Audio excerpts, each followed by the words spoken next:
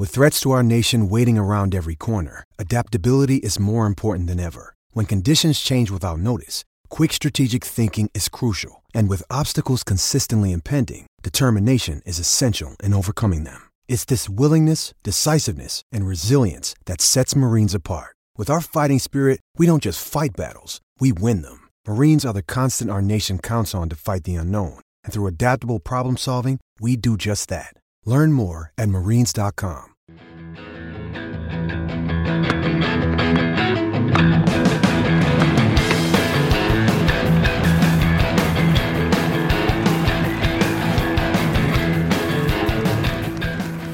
You're listening to the Tennis.com podcast, and here's your host, Ed McGrogan. Hi guys, we're back. It's the Tennis.com podcast.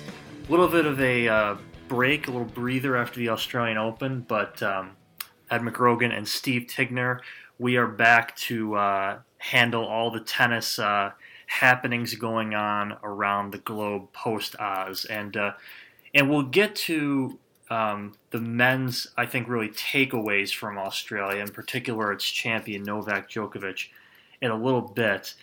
But what I wanted to lead off with is I want to start, Steve, with Fed Cup.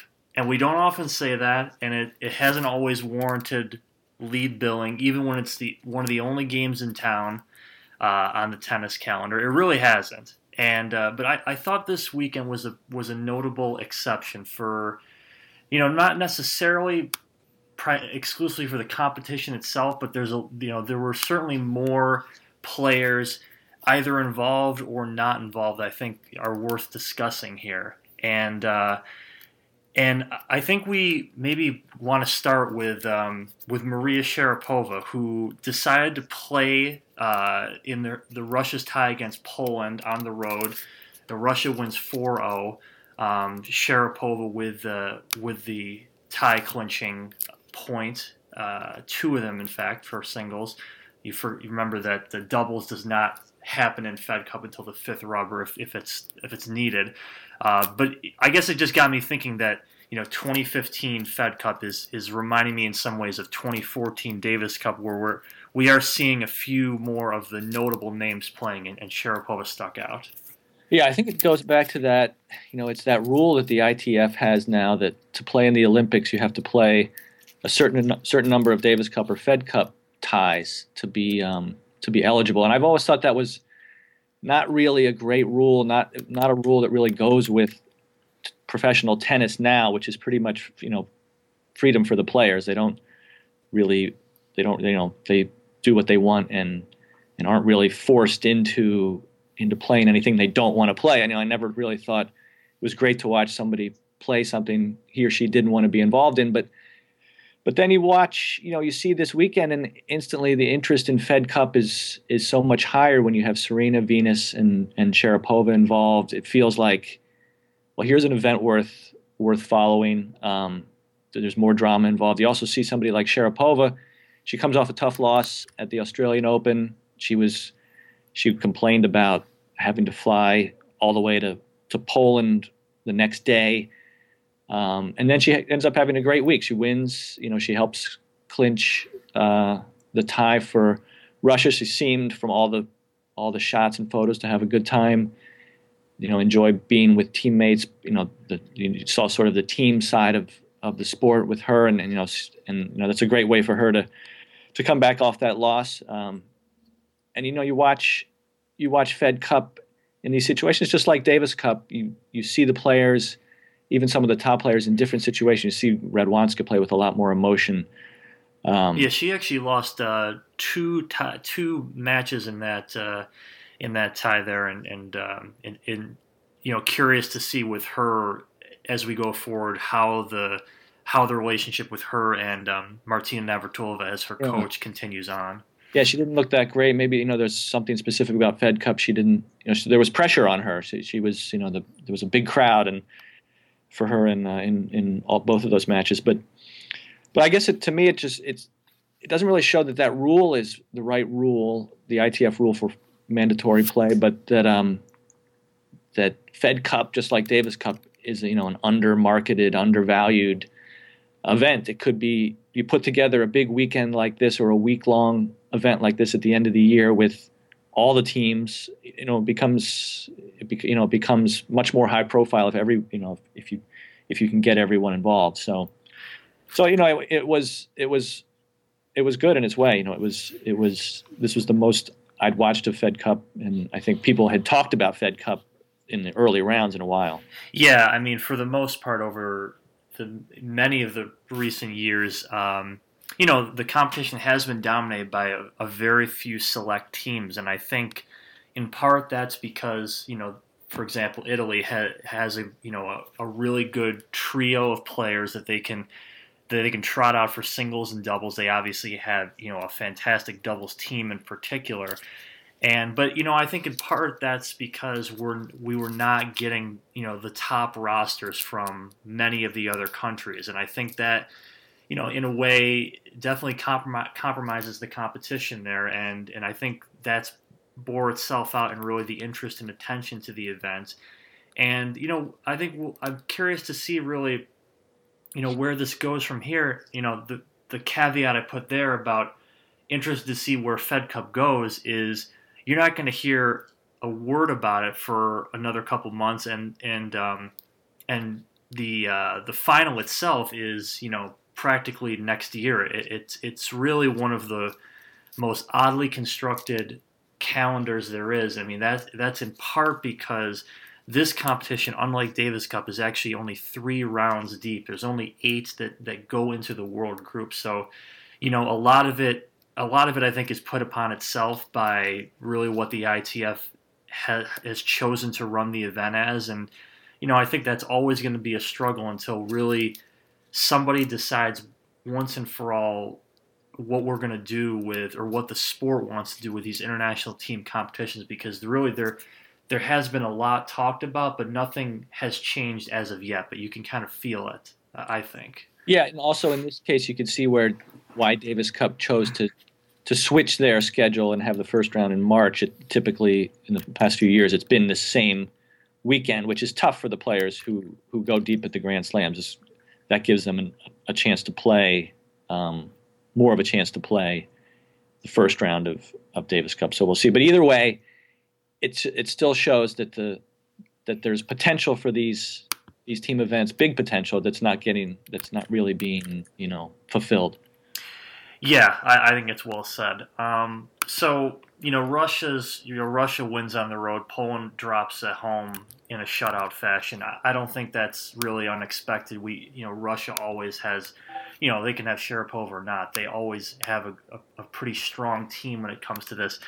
If you look at the first round, there's actually 3 away teams that won. The biggest surprise was actually, Italy losing at home to France. Italy wins actually the first 2 matches, and like I said, this is kind of a Fed Cup dynasty, the Italians. So they end up going down in 5 to France, led by the duo of Kristina Mladenovic and Caroline Garcia, who would have ever really thought of that happening. But the biggest surprise, not surprised when you look at the rosters, but just if you look at the scores, is Canada dropping a tie love 4 to the Czech Republic. And the Czechs always have a good team as well. They're another one who's really done well in Fed Cup. But Canada, this is to me this is sort of a disappointment because it was who's not there, and that's Genie Bouchard. And I think I say that because recently we've seen Raonic play a lot in Davis Cup. We've seen Bouchard play a lot of Fed Cup too in recent years, and you do really feel that sort of that strong little momentum for Canada tennis there, for Tennis Canada really. And we didn't see that there. Canada was basically sort of embarrassed in Quebec City. None of these matches were even remotely competitive. And I have to think our friend Mr. Tom Tebbett couldn't have been too happy with really the turnout and the outcome for this one. Yeah, well, Bouchard, she pulled out. She said she couldn't play at the last minute. This was Canada's first World Group tie, so that was a big disappointment.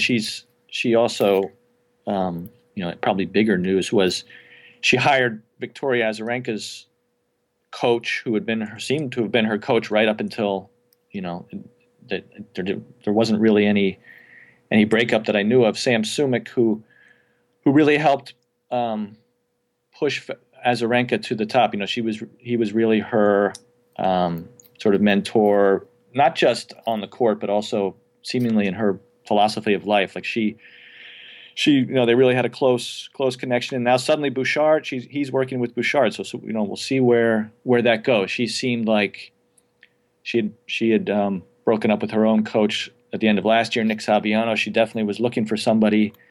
I think you can't say that this is a bad hire. You have to think this is a good, potentially long-term coaching relationship that could help her. He has a great track record and seems to be, very well-respected, intelligent.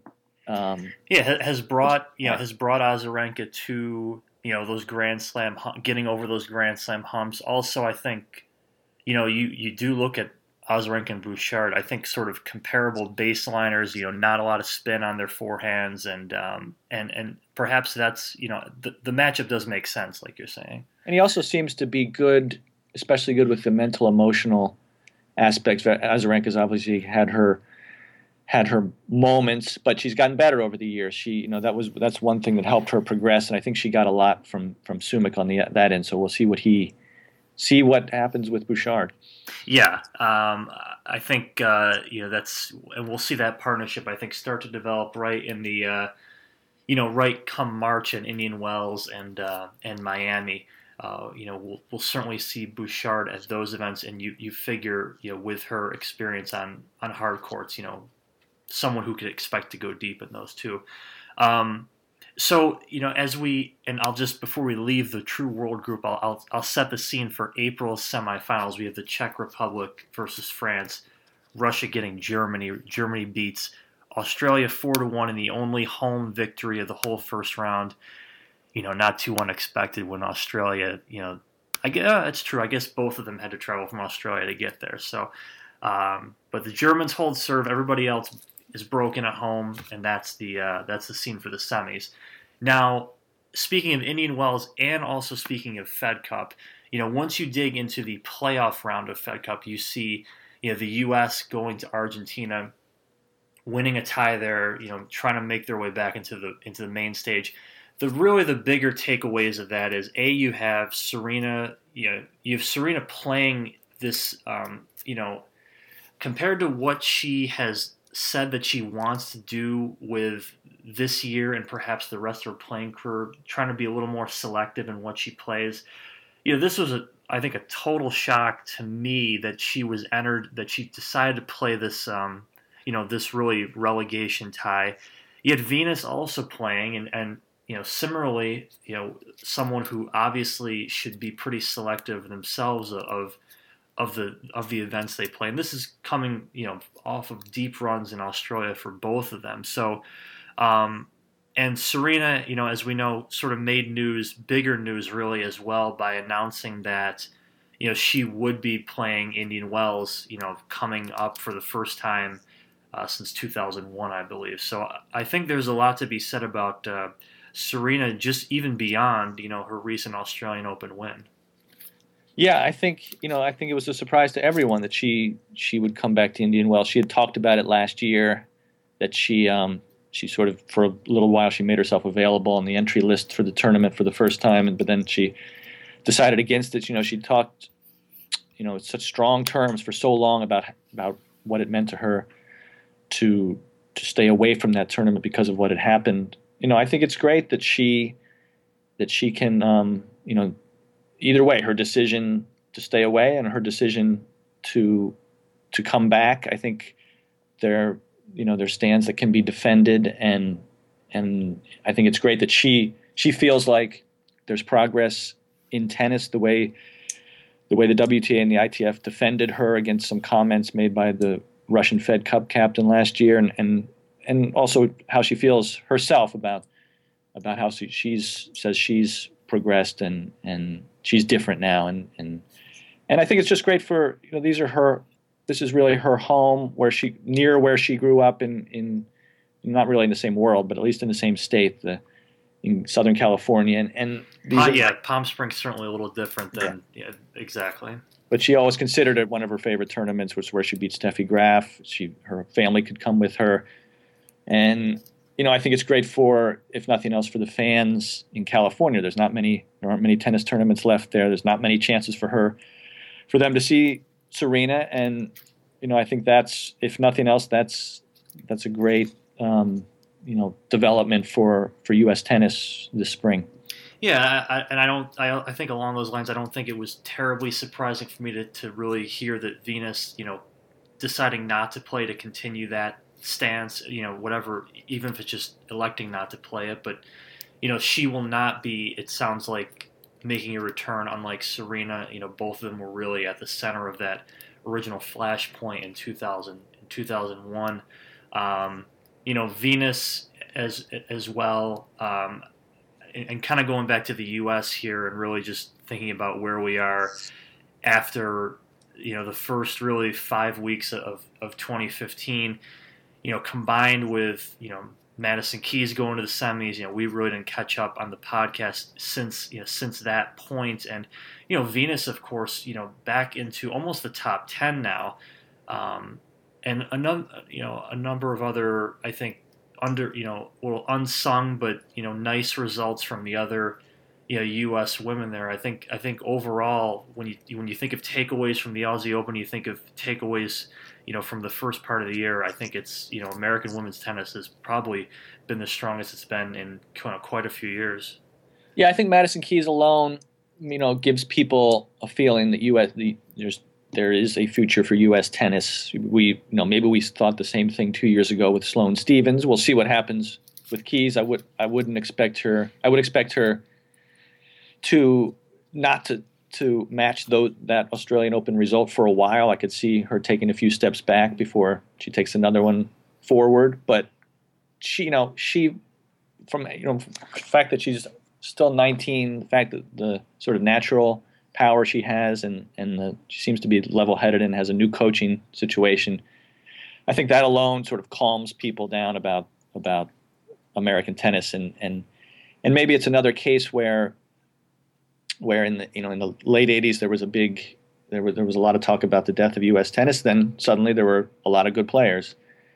Who knows if that can be repeated, but it really just takes one person, somebody like Keys, to come along, and everything seems to be back in order. So yeah, that's a good start for her. I think she made more progress at the Australian Open than she even expected. Yeah, I think we'll see. I think her results coming up will be very worth following for that reason. She'll be admitted, I think, into quite a. Her ranking's going to be high enough to pretty much get into any tournament she decides to. So, when we get those more frequent matches against some of the top tier of the sport, I think we'll have a nice little cross section to really talk about Keys there going forward.